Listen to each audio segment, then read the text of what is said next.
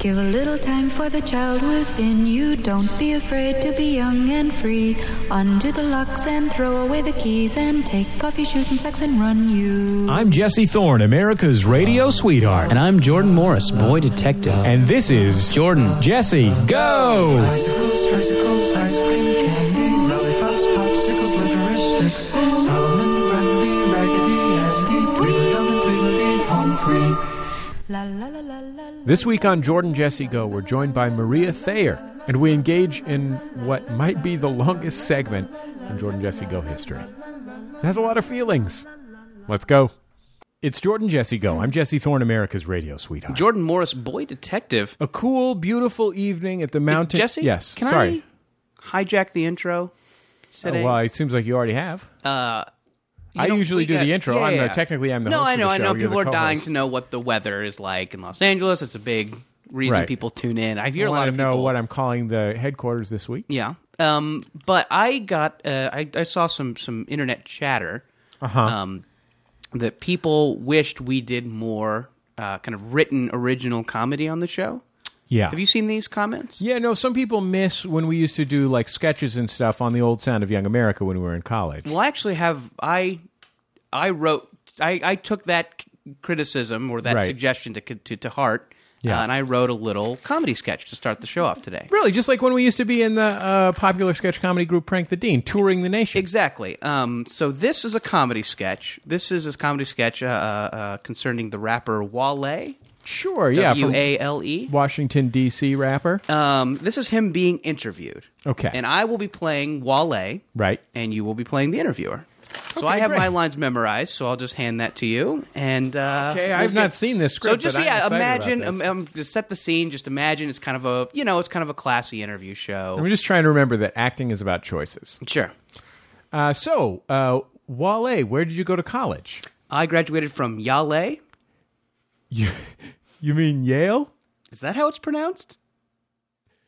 That's the comedy sketch. That was a really amazing Yeah. sketch. Thank you so much No for sharing problem. that, Jordan. No problem. That is a really beautiful sketch. Thanks. I mean, I want to entertain, but I also want to provoke thought. Yeah, absolutely. And About- to a certain extent, provoke racial animus. Exactly. I'm trying to start a race war. Yeah. So I think you've really succeeded on all counts. I laughed, I thought, and now I want to start a race war. There you go. My job is done. I'm a modern-day Mark Twain. Anyway, beautiful evening here Yeah. at the Mountain Chalet, Max Fun World headquarters. And speaking of beautiful, we have a beautiful Yes. guest on the program this week. You know her from the hit television show Strangers with Candy. You know her from the hit film Forgetting Sarah Marshall. You know her from the hit television program starring Mr. Chris Elliott that's known as Brave Strong, Eagleheart. Eagleheart. Strength animal. Please welcome to the show, Maria Thayer. Maria, it is delightful to have you here. Thank you. It's Yeah. lovely to be here. I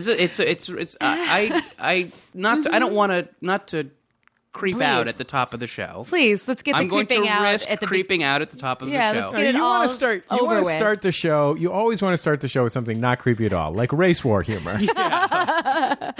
Just something that everyone can relate to. Sure.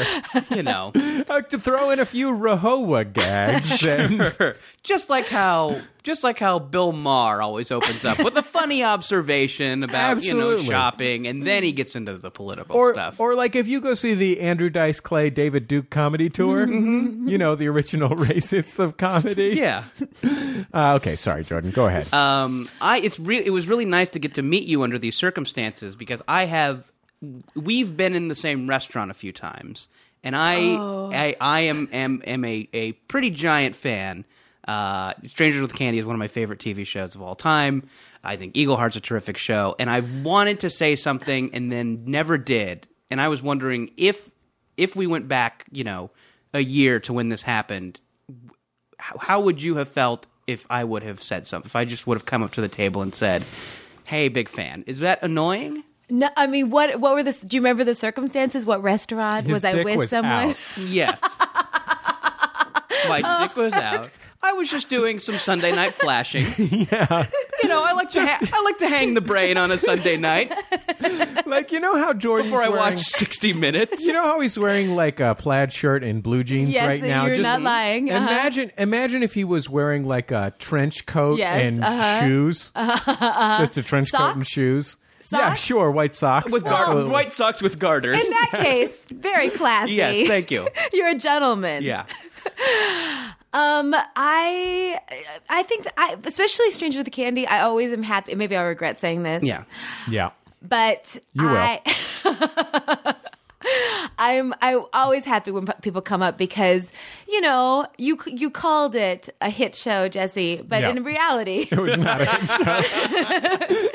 14 people watched that. Sure. It was a hit show. It was a hit show in the people who like weird gay stuff demographic. Yes. Yes. So that not Which I think, to be fair, you can count both Jordan and myself in. Yes. We love it. happy to be in your company. And Yeah. me too. I love that show, which I always find like maybe that's weird to say that I love a show that I'm on, but I certainly say I don't love a lot of shows that I'm on. Right. I hate this show. So, I mean, like, I feel, Like, I feel... I mean, you ate Eagle Heart, right? I love Eagle Just Heart. and Chris for Elliott. example. Chris Elliott's a real fuckhole. No, Fuck that no, guy. No, that is also a show that I love. But so I like it when people come up about Stranger with Candy because I feel like there's very few of them, and I feel like a fan. Actually, a lot of times, like maybe half the time that people come up to me, I feel it's a combination of like wanting to connect with them because they already feel like they know me. So Yeah. I want to get to know them, and also just feeling uncomfortable with maybe a compliment or something that I start asking them questions like, what's your name? You know, then it just like gets into like, what Why are is you your doing dick here? out? Yeah. In that case, yeah. I'd probably lead with that. Sure, I mean, in yeah, your yeah. case. But, And then we can get into, like, my favorite novels yes, exactly. and where I grew up. Exactly. Well, there is. I mean, when you talk to someone, and I had this happen actually. Jordan and I just did a show the other night at Cal State Long Beach, and as I was leaving the bathroom, this guy said, "You're Jesse Thorne," and I said, "Yes, I am," and he couldn't have been more pleasant about it. But there is something really awkward about an interaction where someone knows your name and you don't know their name. Oh yeah, I want to level that playing field. And traditionally, if you want to know someone else's name, you would say what your name is. But if they've already announced that they know what your name is, it would be Yes. weird for me to say, "I'm Jesse." Yes, you know, it would be strange. But I would like to know what their name is. But why don't you ask them what their name is? Because that's weird. What's your name is a weird question to ask someone that you're already like I four sentences. don't think it is. I think it's good. I think it's like. Oh, yeah? I think it's just. Yeah, I think it's fine. I feel like think I'm it's like natural. I think it's feel weirder like not to I'm like a ask it. baseball player signing an autograph for an 8-year-old if I ask somebody what their name is in those words. What's your name? You know what I mean? when you put it that way, Like kind of like at the fence, you know, yeah. leaning against a fence. Yeah, in my experience, I think that that people tend to start backing away after I start Right. asking them questions. So it must be actually weird. I don't think it's weird, but they think it's weird. Yeah, I think it. Yeah, I think it's. I think it's a situation of it's already nerve-wracking to do that, and I don't know, and I can't put my finger on the impulse to do that. Like, Yeah. why if you see someone, and there's some people where you just if I saw like Kiefer Sutherland somewhere, I'm like, it's Kiefer Sutherland, look at that. But there are some people who you're like, there is that drive. Like, I just need to tell them that I like them. Like, Yes. I Sherman need to Helmsley. say Sherman Helmsley, for instance, Leona Helmsley. Yes, of course.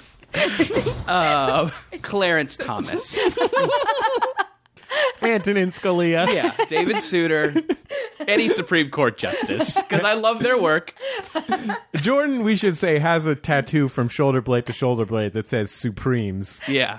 And it's not about the Diana 50s Ross, singing group. yeah. Yeah. It is about the Supreme Court justices. There's that girl with the Drake tattoo on her forehead. I just have Souter. But yeah, there is that impulse. There is like some stuff that like you, if you see someone from something that you've connected with more than casually, I Yeah. don't know where that comes from, but it is. And what do you get out of it? I mean, I've had that experience when I've gone up to people, and then Right. after it's over, I'm like, why did I do that? Right. It is. I don't know. I think it is just like, just wanting to. Like you feel like they've connected with you, so you just want it to be two-way? I don't know. I'll tell Yeah. you what. If I saw Yes. Rip Torn on the street, and presuming he was fully dressed and not not passed drunk. out with a gun, Yeah. With Yeah. a gun. Unlikely. it would be hard for me, even knowing that like this is a guy famous for punching. Mm-hmm. I would have, and for passing out drunk in a bank with a gun, I would have a hard time not wanting to just touch him. Like, shake hands, not like touch him sexually, No, like but caress his cheek. no. What about, like, but bump just, into him? Just have him be real to me. And, like, have connected with him. So I can understand that. I mean, I think that certainly Jordan and I, and certainly you, Maria, are cultural figures on the scale of a Rip Torn. If not in popularity, just in drunkenness. Drunken fights. Yes. Oh, yes. I just meant physical scale. We're roughly about as large Yeah, as like him. our average size is Yeah. about Rip Torn's size between the three The of us. mean size of us. Yeah, I don't know. It's a powerful thing, and frankly, like I once in a while I will get. I get recognized a little bit more now because of Put This On being on video, and people will. I can tell when somebody is eyeing me for Put This On. Like there was a guy, I went to this thrift store sale. I think I mentioned this thrift store sale I went to last week, and there was this guy like leaning against a car wearing like raw denim and like a red Barracuda jacket and an Oxford button-down shirt, and he was like maybe 25-ish. And I was like, oh, God, I wonder if that guy reads Put This On. And then I went in the sale and like I was a little ahead of him in line. So he only was in there at the very tail end of me being in there. And I was sort of like avoiding eye contact because either he read Put This On or he was some sort of rival for like a guy under 40 who's for some reason dressed well on this special thrift store sale. And then I sort of forgot about it. And then like 4 days later, he emailed me and said, I saw you at the thrift store sale. And I Put This On. I wasn't sure whether to say anything or not. I gave you the look and waited by the glory hole. You never showed up. What the fuck, dude? But like, it's nice, right? Like you like getting recognized, right, Jordan? Oh, it's great. It's It's fun. terrific. Yeah. Sure. I mean, I can totally understand how it would be just a tremendous burden to people who are famous to people who don't like them. like if Penny Arcade fans knew what I looked like and were always recognizing me, Sure. then I wouldn't like getting recognized. But you know, when you're in a world, if you're like Bob Odenkirk or something, it can't be that bad because Yeah. like everyone that recognizes you thinks you're tremendous and is probably, you know, at least capable of walking away after a few sentences, right? Sure. Like worst case scenario. Yeah. I mean, I can say I feel like the worst thing that I get when I get recognized is like I'm 5'2", and people will say like, "Oh, I thought you would be taller." Yeah. I mean, that's the worst that they will Sure. say. I was Yeah. wondering, that those comments about your appearance like are always strange to me. I feel like there's like unless it's like there's some very specific like you can say to someone, you're as beautiful as I imagined you would be. Like, that's Right. great, but anything else can be taken as a slam. You're just you know? as beautiful in real life as you are on screen. It's pretty much the only acceptable thing you can say about someone who you don't know personally's appearance. Sure. Yeah. You mentioned that you have done this a few times. You've gone up to people and said, just wanted to say, big fan. When was the last time you did it? I'm trying to think. John Updike.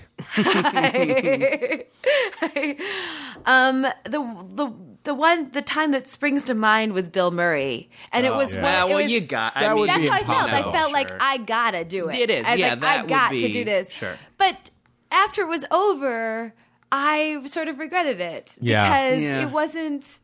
What are you going to get out of Bill Murray? Not, Bill turns Murray. out, I'll tell you, nothing. I got nothing. I mean, You are in one of these situations. I hear there's some sort of phenomenon of Bill Murray just showing up to house parties and hanging yes. around. Oh, Was it yeah. in one of those situations? No, it was at a movie premiere. Okay. And I think he was talking to. I shouldn't have got it. I picked Roman a bad. Polanski. a bad person. He was talking to what's that guy's name? His John Cheever. Philip Roth. We just made him the great American novelists. No, I'm not gonna remember. He played the bad guy in Spider-Man. He has like a sort of craggly face. Oh, Willem Dafoe? He was talking to William Dafoe. So you were like, excuse me, Willem Dafoe, I need to talk to Bill Murray. I didn't say anything to William Dafoe. One of our most brilliant actors. Just a true brilliant genius of your craft. You're a professional actress. Yeah, exactly. It was terrible. I also am bad in those kind of situations. Yeah. I love... I mean, they could have just been shooting the shit, but I love the idea of a world where Willem Dafoe and Bill Murray are friends. Yeah. Isn't that fun? Here's the thing. Like, I have... Oh, they were both in the Steve Zissou movie. Yeah. Yes. I have this job where often I will just have the opportunity to have a legitimate interaction with somebody that I really like and admire. Yeah. And I have to say that makes it that's a big relief to me because it means I don't have to feel like I don't have to connect with someone some other way. Because I don't know who is like too famous to be on my show, but also I would really want to talk to them. Like is Will Ferrell like one of our most brilliant comic minds and like absolutely amazing and spectacular? Yes. Would I feel compelled to talk to Bill Murray? To Will Ferrell? Probably not. But I think Bill Murray is like one where it would be tough. I really felt like I had to go over there. I really felt like it. But it lasted, all of 5 seconds. Yeah. I didn't have a prepared speech. So I just probably went up to him. I said, "Excuse me," to William Dafoe, then said, "Hi, I just wanted to meet you." Yeah. Do you think Hello, that I love Groundhog Day. I'm sure I said something horrible like that. Yeah. Like his most famous I love movie. your body of work. Yeah, right. You should have at least said, what's the one where he's a sad clown robbing banks? Oh, yeah. God, that's hilarious. Trading Places? No, not Trading Places. That's a hilarious one. 10,000 people, do not email me. I'll remember the name. We'll figure it out at the break. We'll go on IMDb. Don't email me about what the name of it is. Don't tell me that you stopped America's listening Next to it Top Model. right after I said what it is. And then it has life in the name. Is life in the name? Life Stinks? No, that's the Mel Brooks movie. What about a movie called like Broken Flowers or something? Yeah, Broken Flowers, the Jim Jarmusch movie. Yeah, sure. Yeah, no, I'm thinking of Quick Change. There you go. Quick Change is hilarious. A wonderful movie. You could have talked to him. No. I think the secret is you should write down one underrated credit for each person you might be excited to meet. Oh, yeah. So they know that you're a serious fan. Like if someone came up to you and said, as wonderful a film as Forgetting Sarah Marshall is, I think it was as successful as it deserved to be. Whereas if someone said to you, Strangers with Candy, they get a few extra points. I wonder if I go up to Bill Murray and I talk to him about how much I enjoyed The Man Who Knew Too Little, sure, whether that would get me any extra points. He probably hates the good ones and loves the bad ones because he's insane, right? Right. I can see that, sure. That's just how people, like, if someone comes up to me and says, I love Jordan Jesse Go, they don't get a lot of points, but if someone comes up to me and says, I love that local commercial you did with NBC4 weatherman Fritz Coleman, then I will take them to Fucktown. Yeah. I don't care if it's a dude. I will bone down with them. And you'll let them call you Surfer Dude while you fuck? Yeah. Oh, Fucktown is where you have sex. Yeah, sure. It's not a literal place. It's just I will fuck them. It's not like this isn't an area. like a place that Huell Hauser visits on California's Gold. This is a metaphor, Maria. It's not a metaphorical place. It's not a place where... It's the Bone Mansion. Yeah, yes, exactly. Bone Manor, specifically. Okay, look, we're having a lot of fun. We'll be back in just Bone a Manor second. title of the episode. I'm calling it now. On Jordan Jesse Go.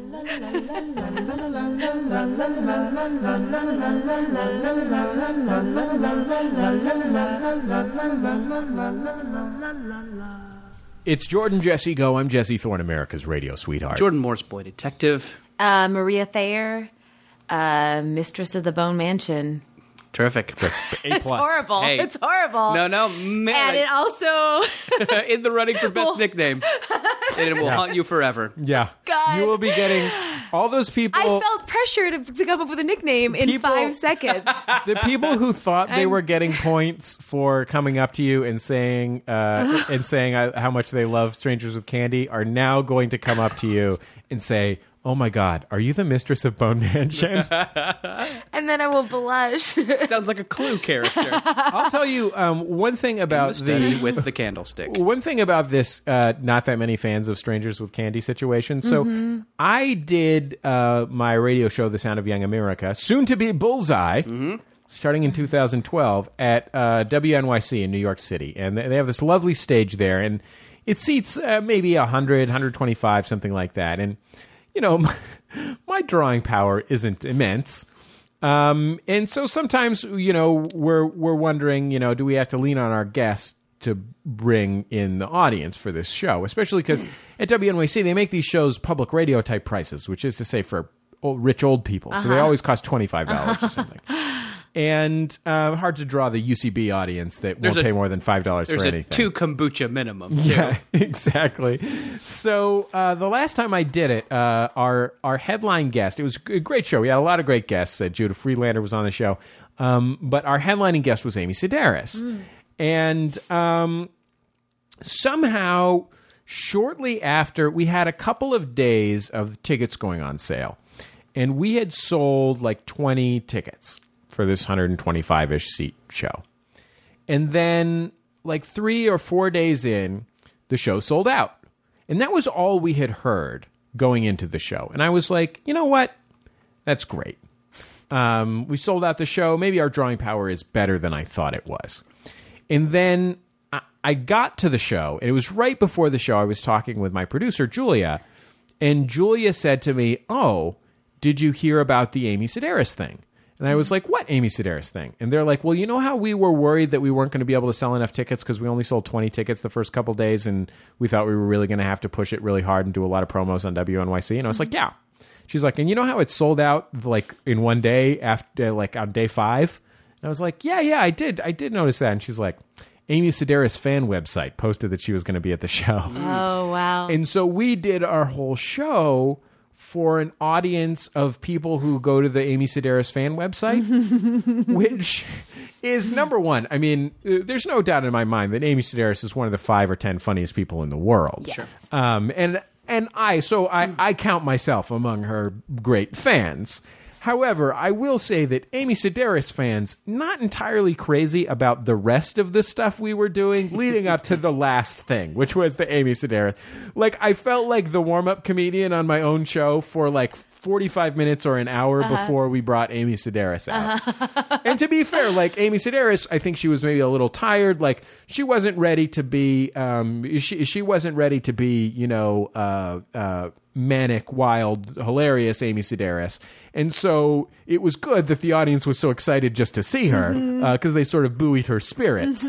But anyway, I guess the moral of the story is there are probably more of these people out there than you know, and they may hate your entire show until Amy Sedaris comes on. Because I feel like Amy Sedaris is this very specific person. Yeah, so specific. So different from Judah Friedlander also. Yes, very. Poor Judah. I had to like explain to him. Like, Judah was being hilarious. He was touring with this book of How to Be a World Champion was the name of the book. And it was the premise of this interview was basically me asking him to do like karate demonstrations for the radio and talk about how to kill 1,000 ninjas and like all these different things that are in his book, right? And just all these sort of like all these sort of 45-year-old gay men and craft oriented women, sort of Etsy types, are just sitting in the audience like with just this sort of look of I wouldn't describe it as contempt, more like concern.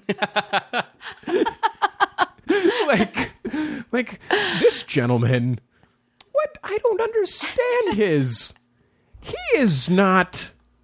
Yeah. Okay. Anyway, that's my Strangers with Candy fan story. I also love the show, love Amy Sedaris. I'm not putting down any of these things. This isn't a community situation. Don't want anyone to turn on me. Well, now you're just stroking the flames, Jesse. I am stroking the flames. Yeah. Yeah. Let the listener at home know that Jesse is making the jack-off motion while making an angry face. Okay.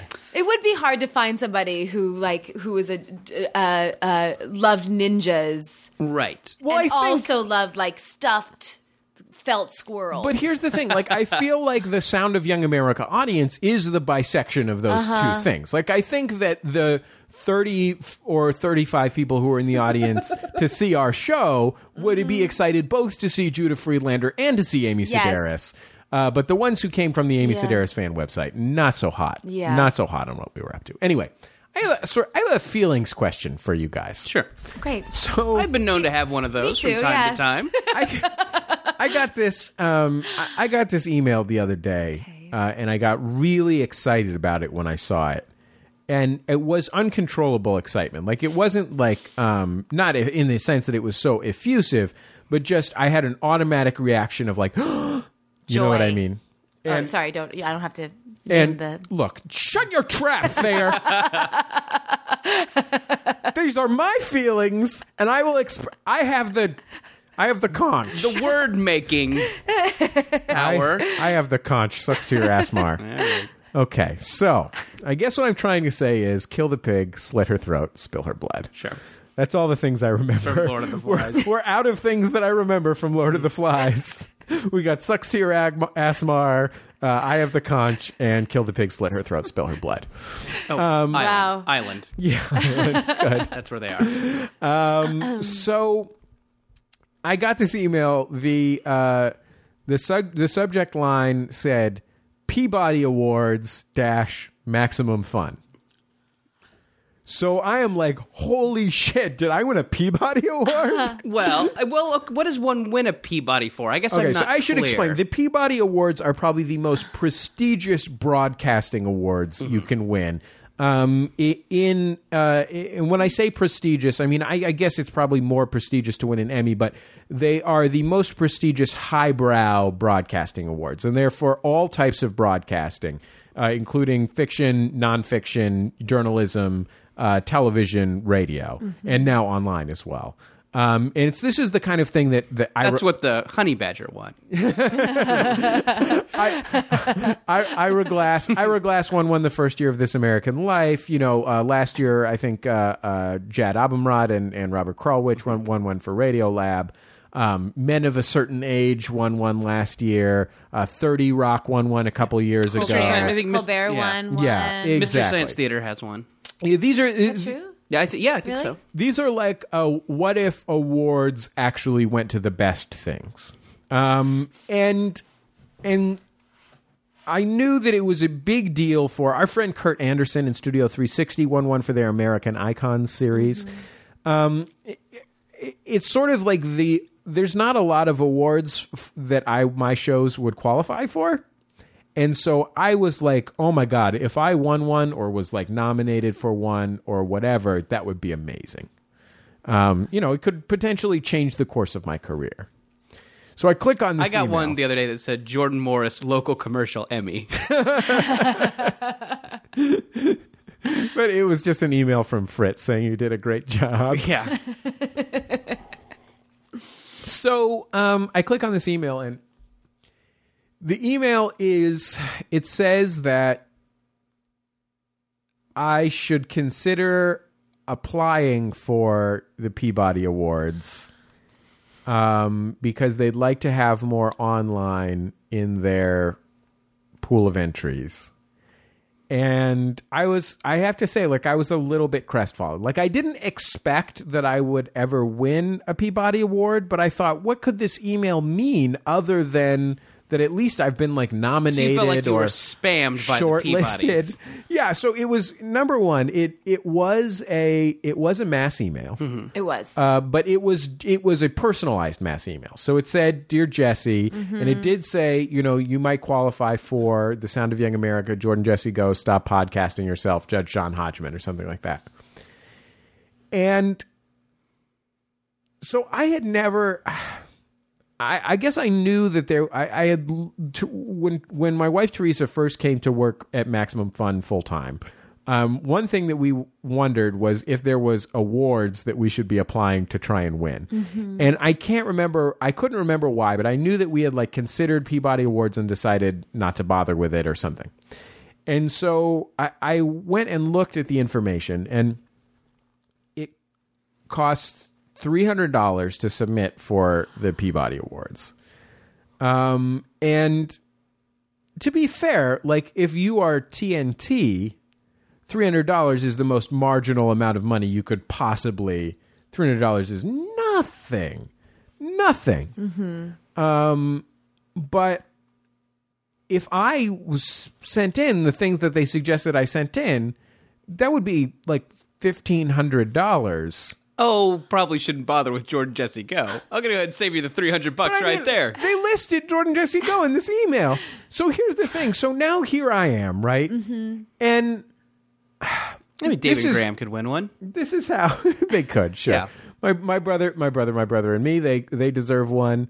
Let's give everybody except us one. No, please. So here's the position that I'm in right now, which is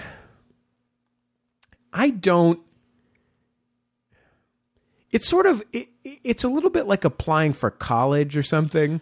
Like it is really difficult to and one of the things in the email was I should probably broach the subject with my awards coordinator. You mean Coco? Yeah. So you've got to hire an awards coordinator. Yeah, I'm thinking about hiring. And how much do they? Yeah.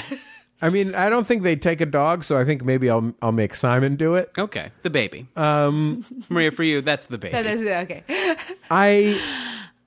Here's the thing. Like, if somebody's going to do this, it has to be me, right? Like, I can't...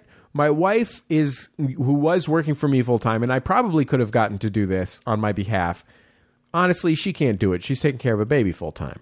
My producer, Julia, and my editor, Nick, who are my only other actual employees, they are working incredibly hard on our transition from Changing the Sound of Young America to Bullseye. And so it's like, I don't know, like maybe it's tied in with trauma from applying for colleges and not getting into any of them, getting into zero of the colleges that I applied to besides the one I went to.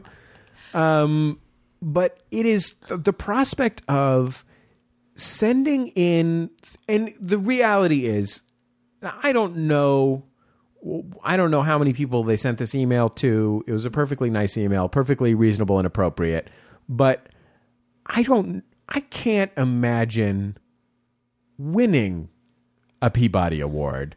Like, I think The Sound of Young America is probably, or maybe Put This On, are probably the closest to something that could potentially win it. But even those are not enough of like, and I'm still not making Schindler's List. I'm not making, I heard Tina Fey hosting the Kitchen Sisters public radio special, The Secret Life of Girls. This is what could definitely win a Peabody Award. Even 30 Rock or Men of a Certain Age, I absolutely see how they win a Peabody Award, right? You know, like these are pinnacles of what they are. You know what I mean? And so I am completely emotionally torqued over the prospect of, I don't know, I guess just paying someone to tell me that I'm not good enough to win their award. But then if I don't do it, then I'm like the guy that's like such a chicken shit that I can't even put myself out there. But then it's actually kind of a lot of money. Yeah, $300 is a lot of money. I don't know. You should do it. I think you should do it. Yeah? You don't think you should do it? Yeah. What? I don't know. I'm scared to do it. I'm genuinely. Here's my question. Do you think you've had... So the Peabody, is it a body of work or is it a year of work? It's hard to... I think it's just a recognition of achievement. So I think it could be for anything between body of work and a single thing. Okay. Like, I think that... Do they count the episode where we were doing The Sound of Young America in college, where we were in the underwear, or in our underwear at the base of campus? Like, does the Peabody count? Is that going to get sent in? Do you think that would be the thing that would push us over the top? Is that what you're saying? I'm saying some sweet dong pics probably wouldn't hurt. If we just sent in that tape of us interviewing Mark Maron and Mark Maron being a little confused and upset. Yes. Or how about us in person? That was over the phone. In person, we interviewed the director of a movie called Afropunk, who, let's just say, was in full regalia. Meanwhile, we're just standing there in our underpants. What? This was a stunt to raise money for our college I just want you radio guys to know station, that they are Maria. fully dressed. Yeah. Fully dressed during this interview. This is not par for the course for us. No. Well, what do you have to send in? What do they want to see other than $300? Do You they wanna send in see- like some episodes of the show. Like you have to make like 25 copies of for the committee or whatever Okay. of 3 episodes or something like that. Okay. Well, do you feel like you have Yeah. 3 episodes that are Peabody worthy? I think it's No, maybe I don't a matter know. of. That's the thing. Like, how the fuck would I even know? Well, do you have 3 episodes that you're just super duper proud of that you feel like could win an No, award? I'm not proud of anything, Jordan. Well, then don't do it. Or maybe wait till next year and concentrate on like, okay, well, what are 3 things that I'm going to send? You know what's something? Peabody You know what's something that I'm genuinely proud of that I would feel comfortable submitting for the Peabody Awards? What? The fact that I recently found out that my baby has a 95th percentile head. Can your Yes, it baby's goes head into a win head. a Peabody? Like, I don't know. I big mean, head genes. I've now broadcast it, right? Yeah. Well, I maybe. don't know. I mean, but it's so. I don't even know what I would pick. It's supposed to be good to have a big head. Is it? What are the Really? advantages? You're easier to hit for an assassin. That's one of the disadvantages. If you're going to become a president or another type of public figure, A dictator. or you're just going to be in like a Rodney Dangerfield movie, in a football or something. You're a better singer. You have a louder voice because Okay. of more resonance. Oh yeah, You're a sweater ruiner. Is that an advantage or that's a disadvantage? Because of pulling your head through your little sweater hole. It's my wife's jeans. Why does that sound gross? It does, does though. sound Doesn't it really sound disgusting. gross? Little Yeah, sweater hole. pull that through your little sweater It hole. sounds so gross, and I felt Oh, bad yeah. saying it. Knit it after you wash it. Yeah. Block it tight. Well, here's the thing. Here's what I think. You're gonna be at this for a while, right? You're gonna be at radio Yeah. hosting for a while. Yeah. Just keep it in the back of your mind. If you look at your body of work, if they want 3 episodes, do you think you have 3 tremendous out of the park episodes? I don't. That's the thing. I mean, here's the thing. I'm the kind of person who, like, I think that there are people who are really good at doing projects and stuff. Like, remember in school when some people would do a science project and their poster board would look like so good? You know what I mean? Like, it would be a really great poster board, and they would really have nailed it, whether or not the content of their thing was a B or an A. You know, I'm not putting these people down, but, you know, like, they would get the trappings perfect, and they really know how to make a thing for impact.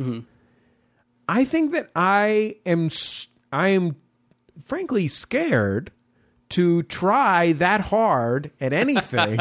So it's a matter of not. Well, here I actually experienced something similar. Jordan, let me. Sure. I want to say that I work really, really, really, really hard, but everything that I work really, really, really hard at Is it eBay auction?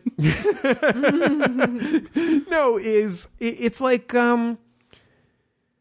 you know, like I'm scared to make something that I say, like, this is the ultimate representation of me. Because if I do, then someone could say, oh, I don't like that. Mm-hmm. You know what I mean? It's sort of like David Cross's stand-up comedy. You know, you kind of always get the feeling you're going that, into community Sorry. territory. I think you like this at this point. No, I I'm just think you joking. I'm enjoy. just joking about that. I think he has a casual charm. I think that's what it is. Sure. It's not half-assedness. Well, here I had a similar thing recently. There are all the big television networks have a writing fellowship where they kind of groom new writers. It's like a famous thing. You submit a script and you can get like a Yeah, and they kind of help you get staffed. They kind of groom you. Anyways, and that's absolutely something that I would help my career. But you need, depending on the network, you need just certain kinds of writing samples, and I've never felt like mine are good enough. But this year, for the first time, I feel like mine are good enough, so I'm going to submit. And it's not $300 a piece, but it is. You do have to pay money to submit, and there is that there is that judging factor. There is that oh, this is NBC telling you you're not good enough. You're not as good as the writers who are currently on Whitney. they'll say to you. So yeah, but no, actually, just for the first time in my life, I feel like my writing samples are good enough to show someone who judges TV writing. So I'm going to do it this year. I think they kind of come around at the in the spring. So yeah, I mean, I guess that's how I would look at it. Just like look at your body of work. I genuinely, here's the thing, Jordan. Even though I'm proud of some of my work, yeah, I am proud of my work. I really, I don't know. Like, I feel like I've set up my whole work life around the premise of, I don't know. Like, I think maybe when you are, as I was, I mean, I think I've mentioned this on the show before, but just a total academic failure until I was 16 or 17. Not a total academic failure. I mean, I think I was bright enough that it would have been hard for me. I would have had to be on drugs or something in order to genuinely be an academic failure. But I didn't technically graduate. I was like socially promoted out of middle school. Like, I was a shitty student. And even in college and stuff, I was like a B+, A- student. And I think that part of it is that especially when you have a childhood full of people, full of teachers and stuff being like, you've got a lot of potential if you just apply yourself. You know what I mean? Then the last thing you want is to really apply yourself and then find out it's not good enough. Yeah. Right? Yeah. Like, that's horrible. It's a whole terrifying thing. Yes. Yeah. Well, I mean, but I feel like you're a judge of, like, you can objectively judge something. So, and here's the thing: like, if it was just a matter of, this is the other side of it. If it was just a matter of ticking a box and saying, like, yeah, sure, you can consider my thing. Like, even when I thought maybe I had just been, like, nominated I was like, that's tremendous. And if I had lost to something like Radiolab that I think is definitely better than anything that I do, like, I would have just been like, wow, like, it was amazing just to be mentioned in the same breath as Radiolab or whatever. But to have to be the person that pays $300 to put yourself forward and be like, my shit is worth winning the most prestigious award. Does that make sense? Does that part of it make sense to you? Yeah, yes. sure. Yeah, like, I have to make you out. It's better to not try in some ways, and then you can be like, it's not my fault. I didn't even submit. Sure, yeah. But I also feel like a dick for being like, check out how fucking awesome I am. I got $300 on this. You know what I mean? $300 on black. $300 on Jesse's awesomeness. Yeah, well, I mean, but yeah. I mean, but no one is like, the Peabody wants your money. Yeah. They're not judging. Can you believe this guy responded to our email that we sent? They came after you. I wish, this is what I want. I want one of two things. Yes. I either want it to be, someone else nominated me, and I'm up for competition. I wouldn't even feel bad, I think, if I lost then, because as I said, I'm ambivalent about this work that I do. But that would be totally fine with me. The other thing that would be totally fine with me is if it was like, Who's Who in Connecticut, and you just pay your $300, you're in the fucking book. You know what I mean? I forgot about those books. You know what I'm talking about? Yeah, Who's Who among American high school students. Yeah, exactly. You make it into the social register. Yeah, that really just means you pay but the $500. Was nothing. I don't think I think it was cheaper than that. But I remember my mother paying for me to be in it, and me knowing that it meant nothing. Right. But I mean, is this something that comes with the phone book? What is? I don't. I'm not familiar with these books. It looks fancy. It's like bound. Okay. It looks like a World Book Encyclopedia. Yeah, and it just has names of high school students, and it's not expensive. I think it's like $25, $50 to get this book and also get your name in it. But the way that they sell it is like, oh, buy this book because. If you buy this book, your name will be in it. Right, okay. So they get like the honor rolls from every high school in America. But I was not on that. I do not know. That's why I think. You're an A+ student, right? No. No, all you had to do was flash that winning smile. Be quiet. Sorry, my book report wasn't in on time. Ding. Wait, what kind of student were you? I was a bad student. I was one of those students that would if I liked the class, I would do well, and if I didn't, if I wasn't interested, I would fail it. Yeah. So I still don't think I actually graduated from high school. Wow. What? I mean, I did to graduation. Do you have some overdue library books? Is that, or maybe you damaged your PE clothes? There was one class where I don't think that I turned in enough things to get. Is that a monkey on your back? Do you still walk around thinking to yourself, I don't have a GED? Well, I have a diploma. Oh, okay. However, I got she the did diploma. I went take to the college. GED. Okay. I went to college. That was when she was in prison. Gotcha. Oh, okay. It's really great that you wanted to better yourself instead of just writing. Yeah, almost everybody takes their GED Yeah. at the women's prison. Instead of just rioting. Yeah. But there was some time in high school that I did not know if I was going to graduate. Just in my head, I didn't do anything about it. Yeah. But I was also like, I don't know, I had a huge high school. My high school was enormous, so you could sort of be a lot of things. You could be like a fuck up and miss class, and then some classes you could be. But also like queen of 4-H. Yeah, exactly. I don't know. You strike me as the queen of 4-H type. Mistress of fuck man. I was the homecoming queen of Apple Valley High School, which is Congratulations. sort of like, but also, I'm still friends with my best friend from high school, and he reminded me, he's doing very, very well right now, but he reminded me that he used to do. It's Rick Perry. He's not cutting anymore. Yeah. He actually, I don't think he'll mind me. He runs New York Comic Con. And this guy Lance Fensterman. But now that I said his name, sure. he reminded me that he's been to a lot of costumed orgies then. He did meth in my backyard out of a light bulb when we were 16 years old. And now he's running a popular comic convention. Yep.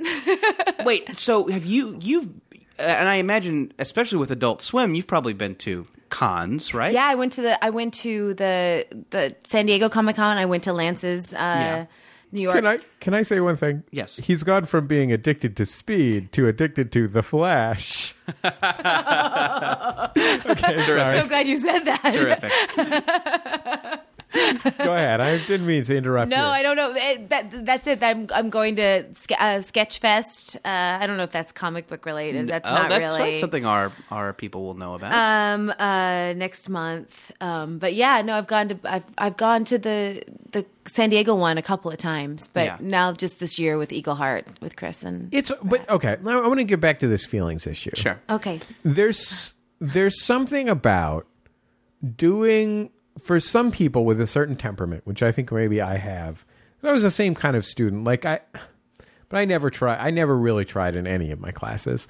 But I think I never tried it. I've worked very hard and tried very hard at a broad variety of things. I certainly tried very hard at rotisserie baseball from the age of 11 to 17. And Rotisserie chicken. What is that's that? like fantasy football but for baseball. Okay. And I was great at it. It's like rotisserie chicken, but for baseball. It's when a baseball rotates in a glass case covered in spices. But Yum. I think there's something about trying really hard at something that other people are supposed to like that is hard. I've made The Sound of Young America. I get into these crazy frustration / sadness cycles around trying to make it so that public radio program directors like The Sound of Young America. Mm-hmm. And so it's been really hard for me when we're changing The Sound of Young America to Bullseye and we're sort of trying to address some of the issues that they have. My feelings are sort of what my natural instinct is just to write them off. Just be like, fuck those fucking assholes. Mm-hmm. I'll just do my thing however I want to do it and whatever. I think that's a good way to be, right? That's how new stuff happens. If you worry too much about whoever I'm going to say tastemakers, but I hate that I'm saying tastemakers. We hear your concern and we appreciate it. Yes, it's one of those things where you this is a shitty word to use, but I can't use any other word. I feel like it's like hipster. I don't like saying it, but it's helpful. Yes, anyway. Yes. But whatever, if you worry too much about what they think, who they are and what they think. I mean, it's so short-lived. You're trying to make something new. I also do not have the vision to make I think that for the people for whom that is a good quality, they are people who are like G.G. Allen. I mean, I have shit on stages, but he did go out of the box, right? Yeah, he did. He did not care what the tastemakers. No, he didn't care where they wanted him to shit. He just shit somewhere else. But if you take the examples of those people that if you take the example of Ira making This American Life, Ira had a really specific vision and fought to create his vision and whatever, he did an amazing job, and that's why he's a success. And ultimately, I think that while I'm very proud of the stuff we do and I think it's great, I'm not fighting to change the world, am I? I think I come up short in that thing where the fuck you, I'm going to go do my own thing comes out as I wrote the Book of Mormon or whatever. Wait, okay, so the musical? What? No, the actual book. The actual. So do you have a nuke? Okay, so what's the concern? Is the concern the Peabody stuff, or is it now... No, I mean, you should go down a new path. No, it's that the concern is that I wonder about whether I am capable of making something that I focus so hard on making right and perfectly that I feel comfortable saying that it's a representation of myself, and that if it's happenstantial that I got nominated for an award, that would be fine. But then the combination of feeling like I can't focus on something until it feels right to say it's a representation of myself, and the idea that I would have to advocate for it by putting myself forward and putting a bunch of my money that I don't have a lot of money into it. Does that make sense? Yeah. Well, yeah. I mean, I guess you can do one of two. I guess here's my thing. Yeah. I feel like it's maybe the same point that I've made, but I feel like you can do two things with this feeling. You can go back and look at your body of work and look at what you're really, really proud of. And if you don't feel like there's enough, maybe instead of making your goal, how do I convince award people? Just work on changing your thing so you feel like okay, if you had 3 great episodes that you felt like were Peabody worthy or worthy for them to take a look at, because Radiolab will probably win or something, right? But here's the thing, I think you have to have a mindset that is basically in order to not be crippled by self-criticism, which I have in spades. Basically, my system has been, I will start a weekly radio show, so I just have to put some shit on the radio one way or the other, I'm fucked. And so I can't get too involved in being obsessive over it and making it perfect, because if I did, I wouldn't have something to put on the radio. Because, at least in the olden days, when it was just me, or when it was, in the years in between when you left and when I had employees, there was no other way to do it other than just quick and dirty and fun, and just whatever it is whatever it is. And I work hard and try and make it good, but that's different from making the American Icon series on Studio 360 or making an episode of Radiolab. Okay. And I feel even my best work still has that quality. When I was in junior high, and first starting to get sexual feelings towards girls, there was this part of me that hated any celebrity that the girls I liked thought was cute. That mainly manifested itself against, when I was in junior high, Billy Joe Armstrong from Green Day.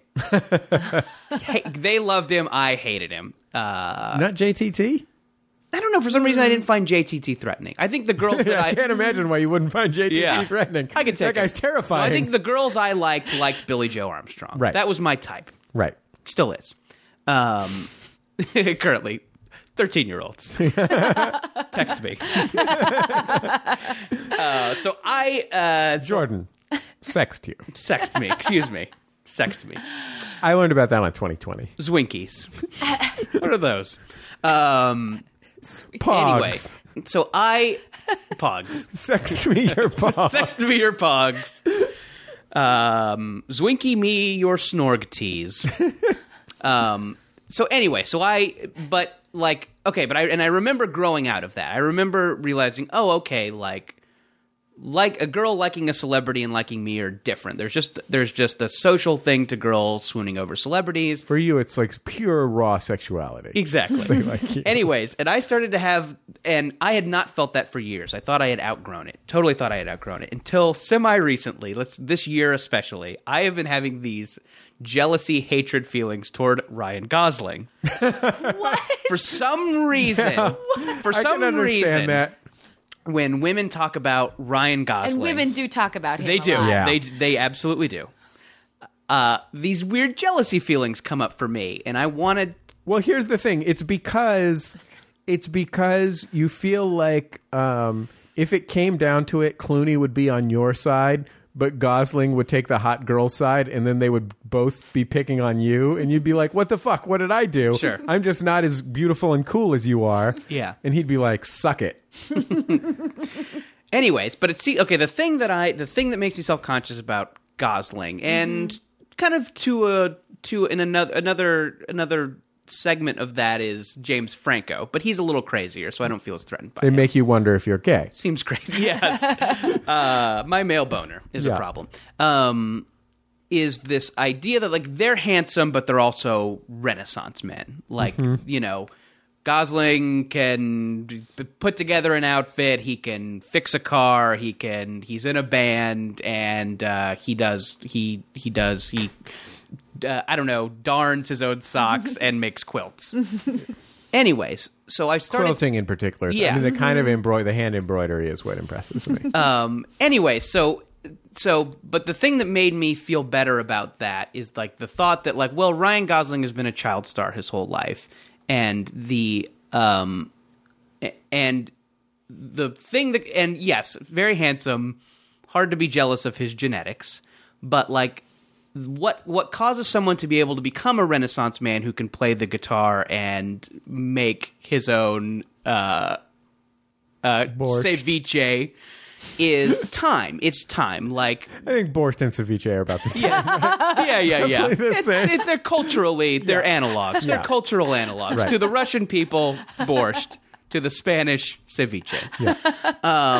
But it's time. It's like, it's this idea that, well, yes, I mean, well, maybe if I did not have rent to pay and a car note and stuff like that, I could work on my alt country band and finding great jackets. But I kind of can't, because I do not have rich parents and I don't have a trust fund and I have to work. I have to work a lot, and living in LA is expensive and blah, blah, blah, blah, blah. Anyways, so you're thinking of a Jod Abumrad, an Ira Glass, a Kurt Anderson. These guys all they didn't just start making those things. They worked in public radio until they were comfortable, and then they made their masterpiece. I think my There's point like is 5 This American That's a good Lives a point. year. There's like 2 Radio Labs per year. Like, sounds like their Peabody things came from having a lot of time to make something perfect, which you don't. You have rent to make. You have a wife, you have a kid, you have very needy dogs with a very expensive taste. So, I don't know, maybe think about your Peabody thing as something you can do in your future when you do have time to nitpick over something, because you kind of don't, because that's nitpicking is something. It's really funny that there's an extent to which, like I do all these different things, and I don't want to make this just about me personally, but I think these feelings are feelings that are common. People who can't write their novel and that kind of thing. But I do all of these different things in which I am a major creative force. You know what I mean? I do put this on. We do Jordan Jesse Go. Jordan, you and I do shows together. I do The Sound of Young America. I'm, the bailiff on Judge John Hodgman, all this different shit. And I really like all of the stuff that I do. You know, I love both the product and the process. Like, I love doing what I do. But what's funny about it is that none of them have in none of them am I the author or the auteur. Like The Sound of Young America is an interview show. The Sound of Young America is about the guests. It's not about me. You know, I'm an important part of it, and I think that interviewing is a, you know, skill that can be developed and so on, and I think I'm good at it. I'm proud of that. But really, it's about the people who I'm interviewing. It's not about me. Jordan Jesse Go is about us, absolutely. I mean, to a certain extent, our dicks, but that's part of us. And but the thing about Jordan Jesse Go is that, you know, it's also something that we have set up to be conversational, partly because, you know, that's fun for us and it's fun for the audience and everything. But for me, I think, I can't speak for you, but for me, I think part of why I'm so happy that Jordan Jesse Go is conversational is because when it's conversational, it takes the onus off of it to be exactly right. So if we were scripting Jordan Jesse Go, then people could blame us for our occasional misfires, you know, and you know, we'd only get credit for the 10% of our show that works. In this case, when something lands, people are so amazed that these two idiots came up with something good. But so even when we do, it's I'm funny, so happy to be here. Yeah. Welcome. And so even when we do something like when we did this show in Long Beach the other night, and we did some just sort of stand-up comedy-ish material that we wouldn't have done on Jordan Jesse Go. That is all. There's an element of that is scarier to me and also more fulfilling, just because it is, when you go up on a stand-up comedy stage, you are actually saying, this is my thing, I want you to like it. Mm-hmm. And I wrote this for you. Like, it's not just I'm walking around, it's not just, you know, it's not even just like I wrote a few ideas down in a notebook and I'm going to riff on them. It's like, here's a thing for you. But I feel like comedians, it's like that, but it's also, I feel like performing is like, here's a thing for you, but there is a part of it, I think, to be healthy in it, is to be like, and if you don't like it, well, fuck you. You know? I feel That's hard for me. Yeah, I think it's hard for everybody because you get into this a lot of times because you want people, I think it's a human thing to want people to like you. And I feel like you get into this because you actually maybe have a bigger thing about people liking you. You know, you really want them to like you. But I feel like I don't know. I feel it's a struggle that I have, is to divorce myself from it. I think it's important because I think it frees you up. You can do more interesting stuff. Because also, it doesn't, like a comedian, if you're performing for an audience, one audience can love you, another audience, you can do the exact same set, and another audience will be like, I hate you, and not laugh and totally stone you. I'm here for Amy Sedaris. Yeah, exactly. So it doesn't really mean anything if you have a bad set or somebody isn't into what you're doing. Yeah, and I think, that something to know, or something that I guess I'm really aware of as a creative person, is there's the stuff that I'm doing because it's fun, and there's the stuff that I'm doing to make money, which hopefully is fun and good, but sometimes is not. He's talking about Jordan Jesse Go. I'm talking about Jordan Jesse Go. This is my, I'm just doing this to make the rent. That $1,500 a month he gets from this is... Yeah. Going right up my nose. So there's and Maria, I think you alluded to, like, oh, not every TV show I've been in has been great. Yeah. But you're aware of the ones that are, and hopefully the not great ones you had fun doing and served a financial or career purpose. Oh yeah, some of the most successful things I've done, I have not necessarily Sure. Not enjoyed the thing itself. Yes. Yeah. So I don't know. You're talking about Forgetting Sarah Marshall now. Filming in Hawaii. getting to hang around. It was with, 5 weeks. Jack McBrayer. I get in trouble when I say this, and I know it's annoying, but we had very little. I like that movie, but Jack and I had very little to do in that movie, and we were there for 5 or 6 weeks, just hanging out. So you were in Hawaii. You were on this. I just assumed, frankly, because your part. In your part, like you're not really like you just sort of walk in and walk out. Like your scenes are it's not with a lot of people. It's like sort of contained. Yeah, there's that weird sex scene. It's not like it's not like you had your small the medium sizedness of your part in that film is concentrated, not spread out over the course of the film. Yes, I know what you mean, but they might have cut some stuff out of ours. I can't remember now, but we were there for 5 or 6 weeks, and we'd shot 1 day a week. Yeah, wow. So the rest of the time, and I hate the sun. And Mai Tais, you hate Mai Tais, and that's all they have to drink. Tais. No, Mai Tais are good. But deadly. Oh my gosh. Yeah, sure. So we would just, and they were shooting. We wouldn't even get out of that. Most of the stuff was shot in that hotel. The Turtle Bay. Turtle Bay. Quite nice. You have? I have, yeah.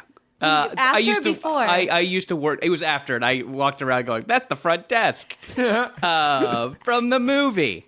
I just stopped working on a TV show that used to do a lot of surfing stuff, and they had a big surf contest out there. So, great.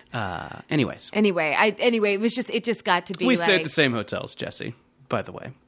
Well, okay. Oh, so here's my point about art. Is like there's the stuff you do for money. There's the stuff you do because it's fun and goofy, and then there's the stuff that's like really important to you, and it's all different. And some of it is a little bit of this, and a little bit of that, and a little bit of one, and a little bit of the other. But I mean, I think we all know in our minds when we're doing something we're proud of. I think, as smart people, I think that, we're not... As beautiful people. As beautiful people. As Ibiza-type people. We're not... I don't know, maybe like a weird egomaniacal guy like Brett Ratner or something is like, Rush Hour 3 is going to change the world. I don't know, but I don't think we're that. Are you not scared to... make something. I'll give you another example besides the Peabody Awards. Mm-hmm. So because I'm on the radio in New York, I get an email from a literary agent about once every 3 or 4 months, because they heard me on WNYC, because that's the radio station that literary agents listen to. And they're like, I wonder if this guy's got a book in him. He's probably got an audience, right? And they say, do you have any idea for a book? And a book is something where it really, what you are creating is an artifact representing you. Especially a first book, if you haven't written a book before, you want to, I'm sure by his 47th book, Steve Allen was no longer representing himself, but he was just dictating whatever came into his head into a tape recorder and then sending it to a publisher. But I am genuinely, it occurred to me that at first I thought, I don't know if there's something I care enough about to write a book, or I don't know if I could take the time to write a book or whatever. But actually, I think I'm scared to spend that much time working on something where the premise of it is, this is definitely not me just fucking around. This is me making an actual thing that has to be good at the end. Well, I might go back to my original point. I don't think you have time to do that. I mean, I've done some work recently that I'm more proud of than work I've done in the past, but it's definitely not here's my thing. I think to do that, you just need a fuckload of time, and also... If I had the time, I wouldn't make anything. Okay. Well, maybe... I can't get myself to fucking make it... Like, if I have if there's no gun to my head, I'm not going to make anything. Yeah. Okay, well... Do you not have that problem? Like when you're just sitting around your house, do you find you're productive? Yeah, I've gotten better at it in recent years because you're working on scripts and stuff. Yeah. I feel like I do a lot of independent writing that I'm really proud of, and but I just have not had the time to do the thing that I'm the most proud of, and I think I will have that time someday. But I mean, right now I just have to focus on keeping my cat in food and keeping a roof over my head. I mean, sometimes I wonder because if you take Jad for an example, Jad Sure. Abumrad, the producer and host of Radio Lab, I've talked to Jad about how he makes that show, and I think Maria, I don't know if you've ever heard it, but I think Yeah, I've Jordan. heard about it, yeah. Okay, so I think we can all agree probably that it's fucking amazing. Yeah. Right. So it's an amazing show. Up until yesterday, I thought you were talking about Radiohead. Also amazing. Also great. Well, you knew I wasn't talking about Radio Lab. This fucking shit. No. You knew I wasn't talking about Radiohead when I said I thought it was amazing. Sure. I don't like rock music. So jazz show's totally amazing. And Jad pours a huge amount of himself into that show. And even the, 10 episodes a year that they produce, or 12 episodes a year, whatever it is now, I mean, Jad is working 60-hour weeks to make those shows perfect. You know what I mean? And before, when they were doing 6 episodes a year, it was the same thing. Like, he was pouring all of himself into that project. And I don't think I've ever done anything where I have put all of myself into trying to make something that is as powerful or beautiful an artistic expression as it could possibly be. And when I go, like, when I go, there's this, there's a Smithsonian Folk Art Museum in Washington, D.C. It's in the same building as the National Portrait Gallery. And there's this thing called the Throne of the 12th Heaven, something. And it's this, if you imagine like an extra wide garage, extra wide 1-car garage, it is that width and maybe 10 feet deep and maybe 12 feet deep. And it is essentially, it's like a dais and a throne and a bunch of columns and all of these different things made out of aluminum foil. And essentially this guy was like I believe he was a janitor at a school or something like that. And he had rented this garage for 20 years. And he believed that God had told him to make this thing. And it is, I mean, people can Google, I'll post a picture of it on the discussion thread, but it is breathtaking. I mean, it's amazing.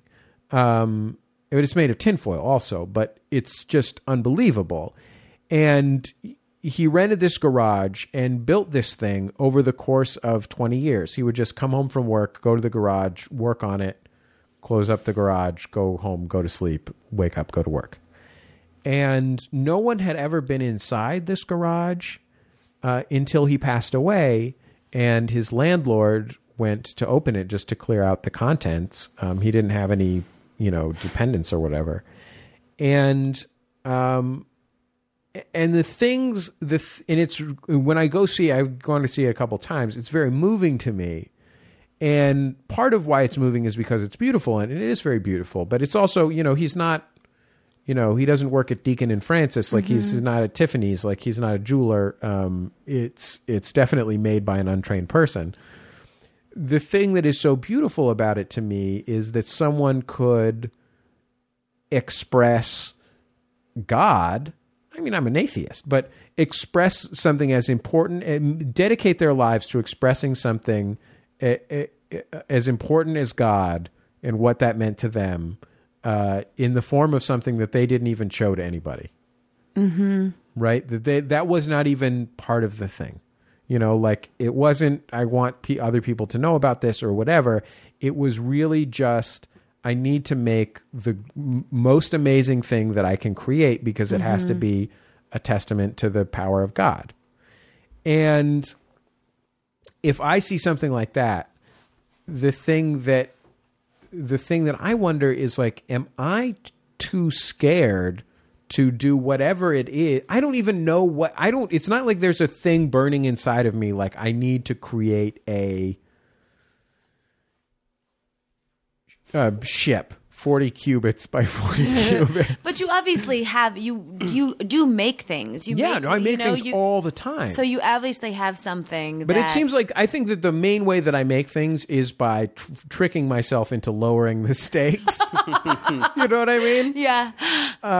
And so the thing that impresses me about like James Franco, and I think James Franco is tremendous. I mean, I don't know what I think about his art or whatever. I have no strong opinion about it one way or the other. But the thing that scares me and impresses me about that is just someone who can genuinely, not as a dilettante, devote themselves to something that is, I mean, it may even be shitty. I mean, James Franco wrote a novel or a collection of short stories that people didn't think especially much of. Some of it has got to be shitty. When you do that much stuff, right? Right. Sure. It just has got to be. Yeah. But yeah, I don't know. Going to go back to time. Franco is never going to be poor again, and he will never have to worry about money. He's not married. No one depends on James Franco. But isn't he like getting like 7 master's degrees? Sure. But that Totally. Probably takes as much time as. Oh yeah, but I guess I'm lumping bullshit podcast. I guess I'm lumping in his master's degrees and his weird short films, as opposed like just James Franco's artistic betterment of James Franco. I don't know. I don't even know if I could, one of the things that is most impressive to me about, if I could even use Forgetting Sarah Marshall as an example, Jason Segel and his colleagues in Judd Apatow Incorporated, one of the things that is most impressive to me about them, besides the exceptional quality of their work, is that Jason Segel could have just said, I'm going to be a moderately successful comic actor for the rest of my life and audition for sitcoms and sometimes get them and sometimes not. He's good at it, so he could just do that. Be handsome but not too handsome and, whatever. Affable. But Forgetting Sarah Marshall is like he and his colleagues in that organization are like, no, we're going to fucking work our asses off to create something that is our thing and hope that it will connect with people on a mass scale. Yeah. And that's not, Forgetting Sarah Marshall is not Jason Segel's thing that he does for money. That is, and it's not to say that it's like because he wants to change the world or something like that. I don't think that is. Do you think it's his tinfoil in the? I'm not being joking. Yeah, sure. But is it his tinfoil in the garage? Wonder. I wonder because I wonder about that. I wonder about that, and I admire him for, putting himself out there in that way. There's no Forgetting Sarah Marshall, just to use it as, or Superbad is another. It's a very similar example of this. There's no hiding in that movie. There's no emotional hiding in that movie. Both of those films are their authors saying, with the help of many, many brilliant collaborators. Maria Thayer was in one of them.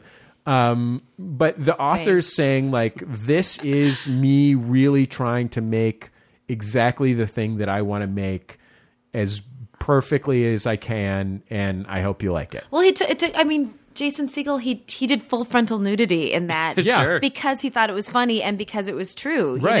And that just takes a lot of, I want to say balls, but then right. Well, here's what I think that here's the thing that I think Jason Segel had before, and I don't. You would know better than I would, but here in general, these things they had two things. They had the time and the means to do them. Like it's not like Jason Segel wrote that movie while he was waiting tables. And I guess the story about Superbad is that Seth Rogen wrote it when he was 13, but no, he fucking didn't. He wrote it when that's just a dumb press junket thing. Like Seth Rogen probably wrote that movie between Undeclared and whatever else Seth Rogen was in after Undeclared. Right. So they had the idea, and then they had the studio bought the pitch, or they had a producer attached, or something. So I think if you want to do your major, this is I'm Jesse Thorne thing, you need the idea, which maybe you haven't had yet. I'm starting to. You would take people up on this book idea if you had the idea. You just haven't had it yet, and you need the time and means to do it. Like, so I think if you get that idea and then, you know, if you like, oh, this is my big, this is me thing. I think if you don't act on the idea, you don't find some way to, you know, do it. That's probably letting it get by. But also, you need, like, you're a guy with a life, you know, and it's like, how do you, like, I don't think I've had my big, this is Jordan Morris idea yet. I've done a lot of things that I really like. But don't you think if you keep working, both of you, that idea will come to you? Like the work absolutely, actually. Absolutely. And I hope that when I do have that big, this is Jordan Morris idea, I'm in a position to do it the way I want to do it. I mean, maybe not. Maybe I'll still have to be writing webisodes and corresponding on shitty cable TV shows and stuff like that, which is what I do. So yeah, but I mean, hopefully I'm doing something where I have the means to sit down and write out the Jordan Morris thing. You know? Jordan, not shitty cable television shows, passable cable television shows. Thank you. Thank you. That's fine. It's canceled. No, I don't think it was I was bad. funny on it. I don't think it was bad. Anyway. No, it was okay. It was what it was. Fair enough. You were great on it. Thank you. I think I was funny. Anyway. Yeah. I mean, here's the thing. Like, I'm not even sure that I'm comfortable letting myself off the hook to that extent, because I think that if you're not digging for whatever that thing is, you're not going to dig it up. Mm-hmm. How do you feel like you're not digging for it, though? Like, what do you think? By do you feel distracting myself with 10,000 other things that I enjoy, but you have to do them, right? I mean, like, honestly, like Jordan Jesse Go isn't something that directly brings in the income that buys the baby formula. I know Teresa's breastfeeding. Baby formula, because I watch her through binoculars. She drinks a lot of baby formula. She drinks a lot of it, yeah. You got to. So Jordan Jesse Go doesn't... keep them juices flowing. Or else there's no milk in the boobs. Right. Yes. Maria, I know you don't know a lot about I know a lot about chicks. And now the labia minora. Ryan Gosling. How boobs get milk in them. Ryan Gosling would team up with a pretty girl and pick on you. Yeah, yeah. I do not think Ryan Gosling is all that. That means a lot. That really does. Thanks. You don't I more don't. than you know. Thank you. Yeah. Ryan Gosling is very talented. You're more of a... He's very talented, Sure. but I'm just not thinking about him when I, Sure. Think about a fella. Yeah, when I think about a fella, exactly. Sherman Helmsley. Sherman Helmsley. Yes, that one. Earl Warren. Supreme Court. Well, here's the thing. Yeah, the Warren Court. Is that okay? So Jordan Jesse Go isn't. If you have another Supreme Court justice, No, joke, but I please was make going it. to say that my first. Oh God, I hope my family doesn't listen to this. But my first and only really maybe one of the only like sex dreams that I've ever remember was, and I was young, I was in high school, was about Ted Kennedy. Wow. And like, are your family like Massachusetts Democrat? Or you're like, where is your family from? No. It strikes me as a regional thing. no, we're from. I was. Were you? Were you a teenage babysitter on the Cape?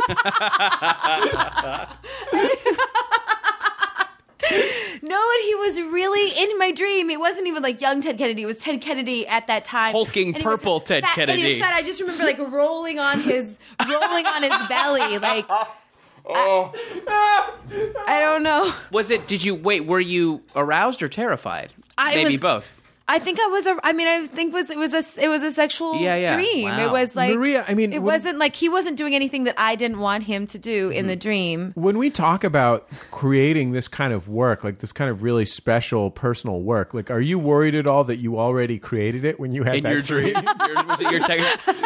Maybe you probably you could call up Apatow. Here's my pitch. I am in love with Ted Kennedy. I feel like One girl's special journey. I feel like Miranda July could eat out on that dream for like 3 or 4 years. It'd be like a piece in the New Yorker, a feature film, a short story collection, And some sort of haunted house. I don't know. What does she do? an installation at the Sure. Guggenheim. Oh gosh, Yeah, what was the? and I was gonna say that the first but we got onto another subject. The punk rock guy that we were talking about, G.G. Allen, yeah, he was the first man that I ever saw naked. Oh, you saw him personally? Yeah. Wow, really? What was that like? I was really young. I went to a punk rock show. Wow. When I was little. And not little, but like 4. Yeah. like 13. Yeah. Geez. At Really? the 7th Street entry. Did in your parents Minneapolis. take you? No, my friend Rick Wilbanks took me. Whoa, this Will Wilbanks. Banks. You brought some light bulbs and some meth, and No, I never did drugs. Yeah. But Rick Wilbanks had long hair, and at the time he seemed very bad. But that's not the important part. The important part it's is G.G. Allen's dong. Yes, is that he got naked, and I'd never seen a man naked, and I saw him. That's not a great naked first one. And we were in a mosh pit. We were in a mosh pit. I was probably wearing sandals. I was very girly. It's weird to me that someone would go to a first club show Yeah. in Minneapolis and it wouldn't be Morris Day and the Time. Like, it just seems like all shows in Minneapolis should be Morris Day and the Time. I don't even know who that is. It's Prince's band. Oh, it is? It's a Prince-related band. It's a Prince offshoot. It's a band that has played with Prince. Yeah, they're the bad guys in Purple Rain. Sorry, I'm sorry. They're the kind of G.G. Allens Oh of God, funk music. I'm gonna get soda thrown in my face when I go back to Minnesota. Yeah, right. I didn't even. It's not like I said Jesse Johnson or something. Sure. Am I right or am I right? You I didn't are bring up. right. I didn't bring up Vanity. Yeah. ahead. Is that another Prince-related band? I'm just You know saying those bands Prince-related that stuff. Prince like pretends that he's in, but that he's not. Oh, like Madhouse? Yeah. Oh, that's what Prince does. Oh, au contraire, my friend. Uh-huh. Prince creates bands that he pretends he's not in, Oh, but and he then he's actually really is. in, yeah. Because he was You recording. know who else does that? Billy Joe Armstrong from Really? Green Oh, Day. really? Yeah, He's done, actually Your old Jerome. nemesis. done two. Oh, He's Jerome in Morris Day and the Time. Sure, he's the Prince of punk rock. I think he's done that Holds 3 the times. mirror. For anyway, sorry. But oh gosh, well, what were we saying about? Oh, yeah. Jordan, do you sorry. not feel like you're scared to make a thing that is really your thing? It's fine if you're not. No. Well, no. Well, here I feel like I haven't had the idea yet. Right. I think I'll have it. Just haven't had it yet. And yeah, I just hope when I have the idea, I have the time to do it right. Mm-hmm. Yeah, maybe I won't. I mean, maybe I will be too bogged down with Jordan Jesse, go. Jordan Jesse, go. Well, here's the thing. I haven't had the idea, and I know I haven't had the idea. And I don't know. I think I'm a pretty good judge of what of my work is good and what is bad and what is fun. Yeah. And I think I know that. And I think I definitely know when I'm applying for things or I'm sending in writing packets, which I do a lot. Like, I know when I'm phoning it in, and I know when they're good. And the ones that are good, I feel like, and I guess this is something when you are a actor, writer, performer, you have to get used to, is just knowing when you did a good job and just trying to say to yourself, somebody else got it, not because of my quality. I do not have that. Yeah, well, I think I just think that, but I think I know what of my stuff is good. Yeah, and I think, definitely if I did my major thing and was proud of it and then it got, shit on, I would probably feel bad. But, I like knowing that something's good. I feel like even, like, I submit to SNL every year, and sometimes I do a good job, and sometimes I just don't have the fucking time to do a good job. Like, sometimes I just have, a million things I need to do to make rent, and sometimes it's bad. But a couple of times it's been good. And, I don't know. I love the good ones, and I'm genuinely proud of them, and I feel like, if it was, I feel like it has the potential to happen. I'm like, oh, no, I could probably be a writer on SNL because I've done a good job a couple of times, and hopefully it... Anyway. I think it's important to know for yourself, what you think is good Sure. and what you think is bad, because there's Yeah. I just read something, and I think it happened a few years ago, this Joshua Bell and the subway thing. Do you know what I'm talking about? Do you know who Joshua Bell is? He's this great violinist. He's like one of the best violinists in the world. Okay. And he played... Are What? you sure you're not thinking of Yitzhak Perlman? No, but I know Pretty who sure that you're is. thinking of Itzhak Perlman.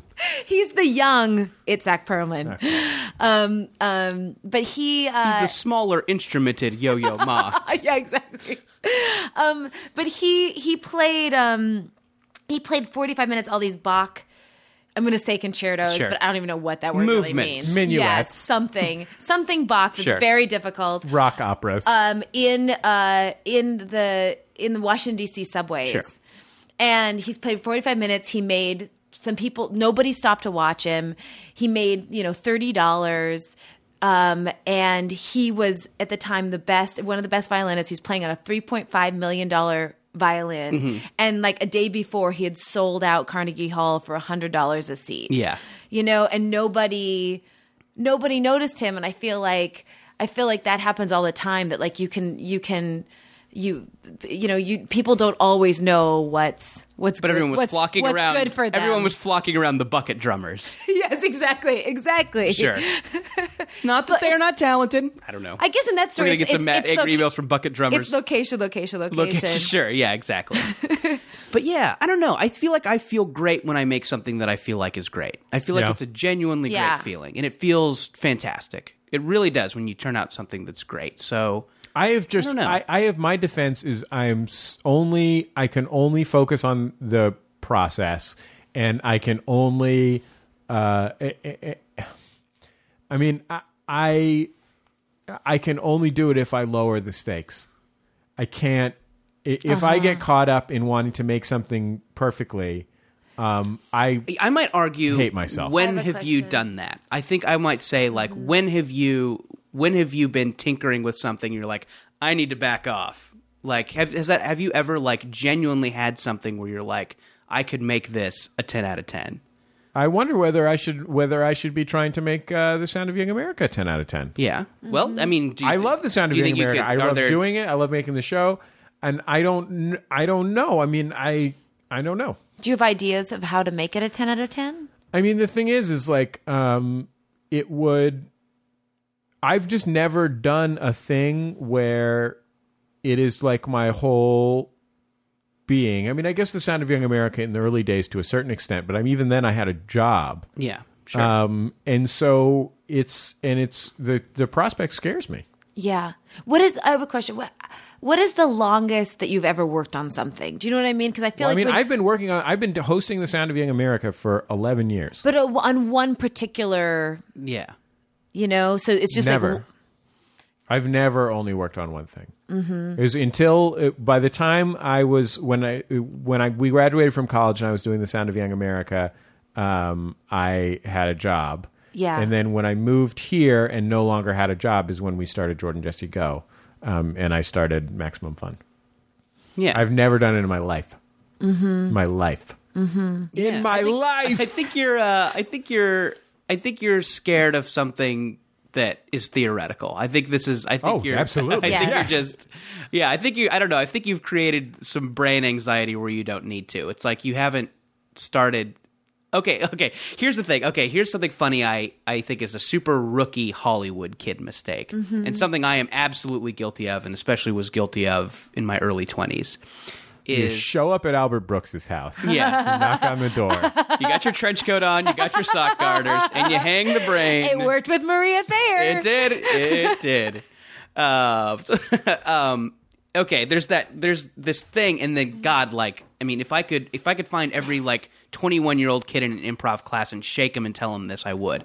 It's like, you sit down you've got your screenplay idea, you've got your pilot idea, Yeah. your spec idea, and a page into the outline, you start talking about casting. Like, you start worrying about, like, well, how could I cast this? And then you start wondering about, like, well, which show, like, what'll this follow in NBC's Thursday Night Lineup? You haven't written the fucking thing yet! Write the thing, 22-year-old asshole! Like, that's the thing. Like, you get in this weird, like, psychological wraparound that causes you not to do work. And it's like, do the thing first. Like, and I guess I feel like that's what you're having you're having this anxiety of something you haven't even tried to do yet. Yeah. Yeah, no, I agree. But Yes. the question is, I mean, I have successfully built an empire of things that I like doing and that I'm more successful at than I ever imagined I would be. Sure. Not especially successful overall,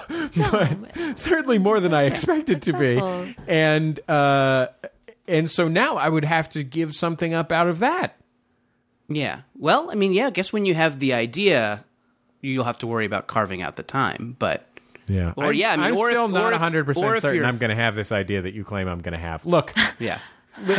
we've basically run our entire episode in this one segment, so we'll be back in just a second. I saw a weird porno movie I wanted to talk about.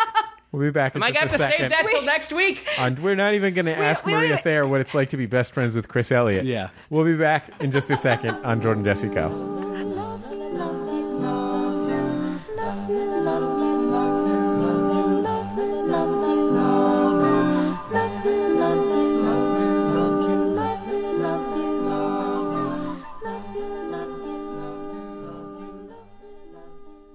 It's Jordan Jesse Go. I'm Jesse Thorne, America's radio sweetheart. Jordan Morse, boy detective. Oh, Maria. Yeah, don't forget, Maria. I thought I didn't. I Just thought that you because were we going to go just did into a something. 4-hour segment. Okay, look, Should we do Sorry, the can we do Wale it sketch again? Should we do the we Wale should probably sketch again? go into that Wale sketch again. Remember that? 4 hours ago? Is that how it's pronounced? Yeah, that's the big line. That's the big catchphrase. Is that how it's pronounced? Okay, so what do we got here? Number one, we got makepixelart.com. This is our sponsor this week. Sure. This is, what you're looking at here is probably the world's number one website for pixel art making. I would say so. I mean, I would guess If there's another one, it's probably bullshit. that had the World Wide Web existed when Super Mario Brothers was invented, that Super Mario and Luigi would probably have been designed on makepixelart.com. I also think so. And So- be more handsome. Yes. Yeah, absolutely. All the stuff made on makepixelart.com is very handsome. And admit it, they're pretty handsome already. They're pretty handsome. Oh yeah. I mean, they're no Ted Kennedy. But, hey, you wanna look up on the Jumbotron here? Yes. Up on the Jumbotron, we got boozengear.com. Boozengear. I'd like to know more about this website. Well, Boozengear has all of your favorite beer and liquor branded merchandise, like Hey. Pabst, Patron, Guinness, and Captain Morgan, for example. So any garment of clothing, a koozie, a hat. I guess that's technically a clothing Could I garment. get a Seagram 7 jockstrap? You could probably get a Seagram 7 jockstrap. I can't promise you that. Whoa, are you getting all Ted Kennedy over there? I know. Were you I imagining? just can't believe that. Yeah. It's unbelievable. You could probably get what? Like you get maybe I don't know, like a Corona wrap for your donk. Sure. The car kind of donk. Yeah. A vinyl wrap for your donk. Anyway, here's what you get: 15% off, and if you put JJ Go in the coupon box there at you go. boozengear.com, and free shipping for $50 or more orders. So boozengear.com and type in JJ Go. Also, here is a message from Lionel to the people of Portland, Oregon. Lionel is looking for a place to live for around $400 or less in Portland. So if you are looking for a roommate, you should drop a line. For your walk-in closet? What? $400? That's That's in goes Portland. in That goes a long Portland. way, Is it? my friend. Oh, okay. Yeah. I guess I assumed that Portland, because it was so hip, was No. expensive. No. Only Los Angeles, San Francisco, Washington, D.C., and New York are expensive. Oh, interesting. Well, Are those good the luck those then. the only expensive places? Yeah, pretty much. I mean, there are expensive Yeah. places abroad. Spain, the south of France. Are my Moscow. Really, $400 would get. Sound of Young America editor Nick White lives in a cool neighborhood, and not cool as in gentrifying, cool as in gentrified neighborhood in Chicago, one of the greatest cities in this great Yes, nation. great city. Beautiful city, in a cool, large 2-bedroom apartment that he pays $800 a month for. Buh. I know. It's bullshit. It's total bullshit. Anyway, here's a little information about Lionel. He's 22 years old. He's oh man, the poor guy. I can see why he's I can see why he's looking for a new place to live. He recently ended a long-term relationship, but that's tough. Lionel. at the moment he's still living in the same house with the person. No, she's probably doing all kinds of fucking too. Oh, that's horrible. Anyway, That's horrible. anyway, He's giving the place to his girlfriend. he's letting the girlfriend keep the place. I just hope there's not a pet involved. he That's when works- it gets really messy. He works at Burgerville by the convention center, which is almost certainly a made-up place of work. Oh no, I've seen. I know what he's talking about. What? There really is a Burgerville? Yeah, it doesn't. I think this is a point of pride in Portland. It's a fast food place, but everything is like organic and locally sourced, and they have like seasonal milkshakes. Are you from Portland? I'm not. I'm a big Portland fan, although I apparently don't know anything about real estate in Portland. Who isn't a fan of Portland? Yeah, Portland's that's a beautiful, great. what a Terrific. wonderful city. They have self-watering planters in downtown Portland. Holy great. shit! Holy shit! I know. They have a robot army on its way to crush Seattle. Yeah, Led by Lionel. yeah. So if you Not that Lionel's a robot. anyway, he doesn't. He could be. He doesn't drive like a lot of Portlanders, so he's looking for someplace within a reasonable distance of Burgerville by the convention center.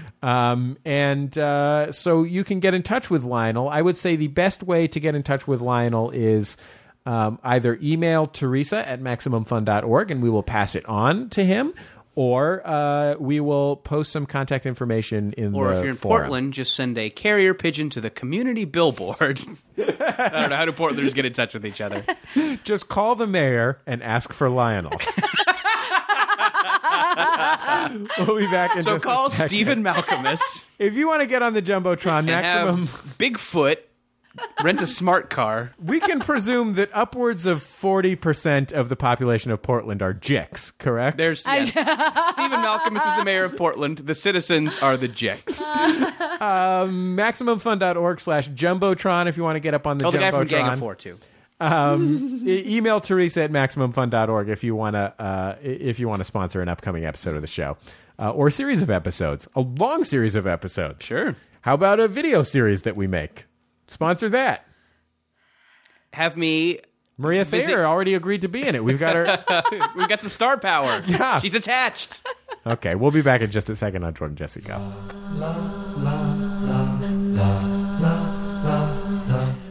It's Jordan Jesse Go. I'm Jesse Thorne, America's radio sweetheart. Jordan Morse, boy detective.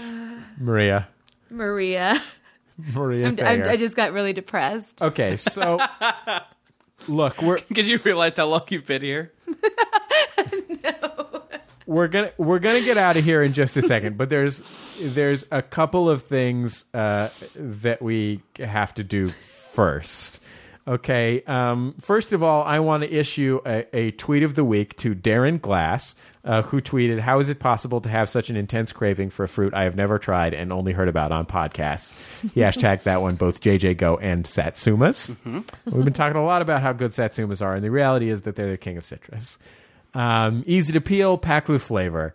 Absolutely 100% seedless. Satsumas. Maria, do you have another opinion? I don't. My opinion is, what the hell is a satsuma? Like a clementine or a Oh cutie. yeah. But Oh, they're better.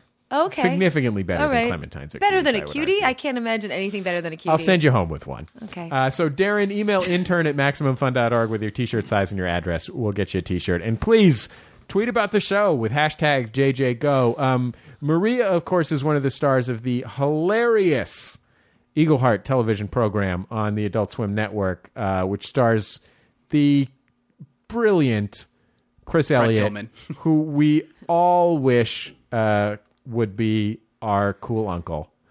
Or maybe it's just those of us who've interviewed him a few times for The Sound of Young America and are basically in love with him. Not to mention our old friend Jason Wooliner is behind the camera on that thing. I mean, this thing is tremendous.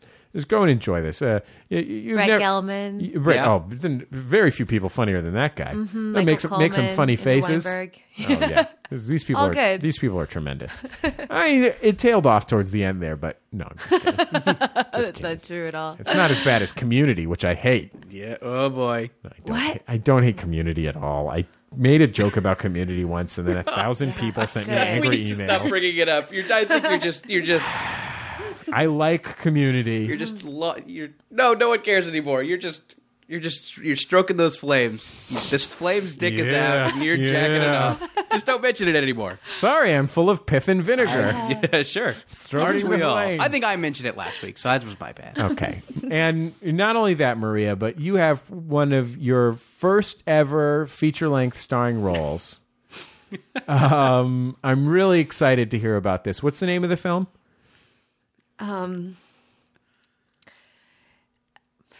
Annie Claus is coming to town. Yes! I love it!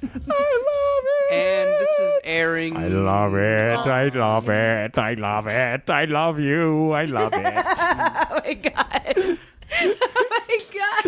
And where can we see this program? This is. Well, I'm sure you could see it. I don't know. It was on last night. You can probably see it all the time on the Hallmark Channel. It's probably running. That is so awesome, like- Maria. I know you think amazing. that I'm making fun of you, but I'm so You are making not. fun of me. No, Everyone, I am not. That people, is so people are in awesome. two camps in this. It's either my family who are just like, you've never done anything I like. I love this show. You know what? Okay, not and my to- not to friends that are keep- like, it's hilarious that you're doing. When I first started doing it, it was called Annie Kringle, which I wish it was still called. Wait, so you play a girl Santa Claus?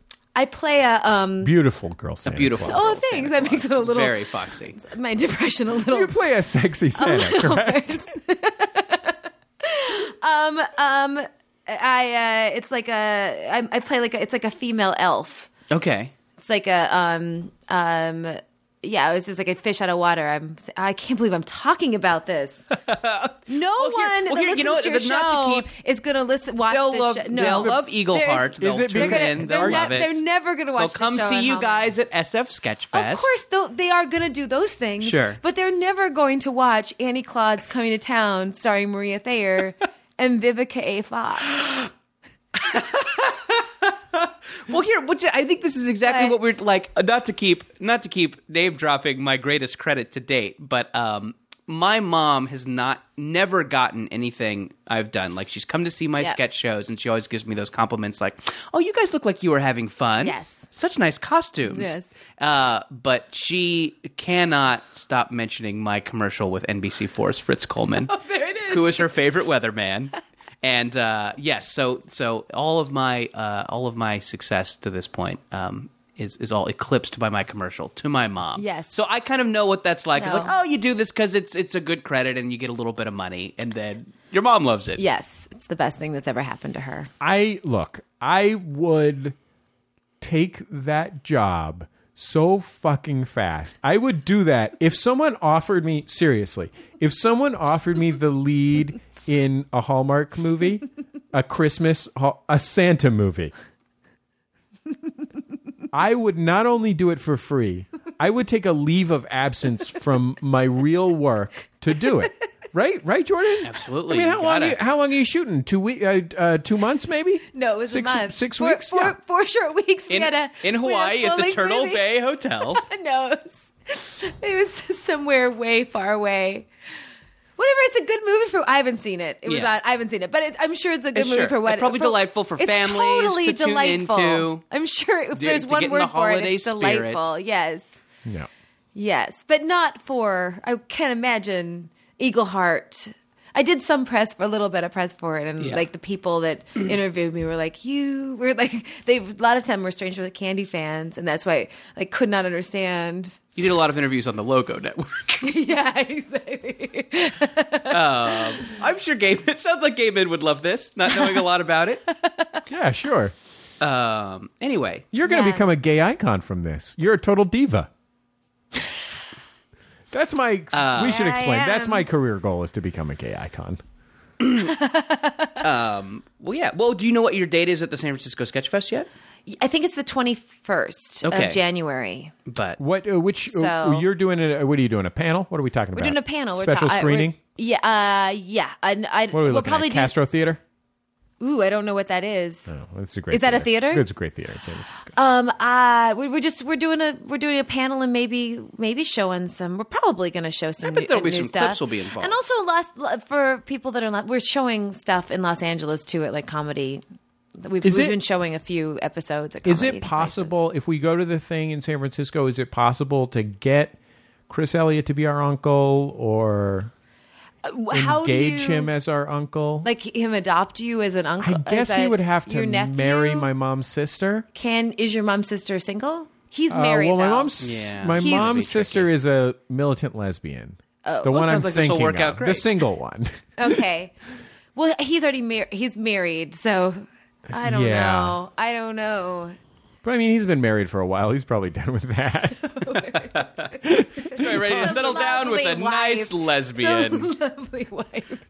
She's great. I'll see what I can do. Okay. Just put in a good word. Yes. Okay? Okay. Done? Yes, done. Okay. Done. He'll listen to this. He'll hear you. Of course. He listens to every Every podcast. Comedy legend Chris Elliott listens to he watched every Andy episode Claus. of Jordan Jesse. Oh, what a guy. So nice. With his kids, probably. Watched it with the kids. Had a fun time. Okay, look.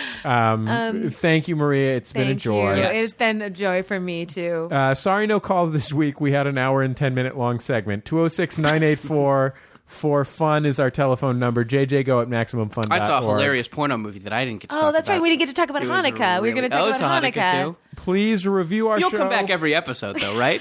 Can this just be Jordan, Jesse, Maria go? It doesn't have the same ring to I think it does. I think it's got a better ring. Yeah. It can just be Maria go. I will drop my name from this. Yeah. I'm willing to drop. I gotta go work on my life's work anyway. That's right. Oh, yeah. Yeah, you've got your Mr. Holland's opus to write. Okay. We'll talk to you next time on Jordan Jesse Go. Hi, I'm Justin McElroy. I'm Travis McElroy. I'm Griffin McElroy. We're three brothers. It's not a coincidence. We have a show. It's called My Brother Me. It's an advice show for the modern era. Sometimes we also take questions from the Yahoo Answer Service. Hey guys, how many push-ups does it take to look like a werewolf? That's a fine question, Griffin. We'll answer that one and so much more, including questions from readers about love and navigating the waters of society. Subscribe on iTunes or get it online at MaximumFun.org. We're brothers. We're experts. And we're sorry.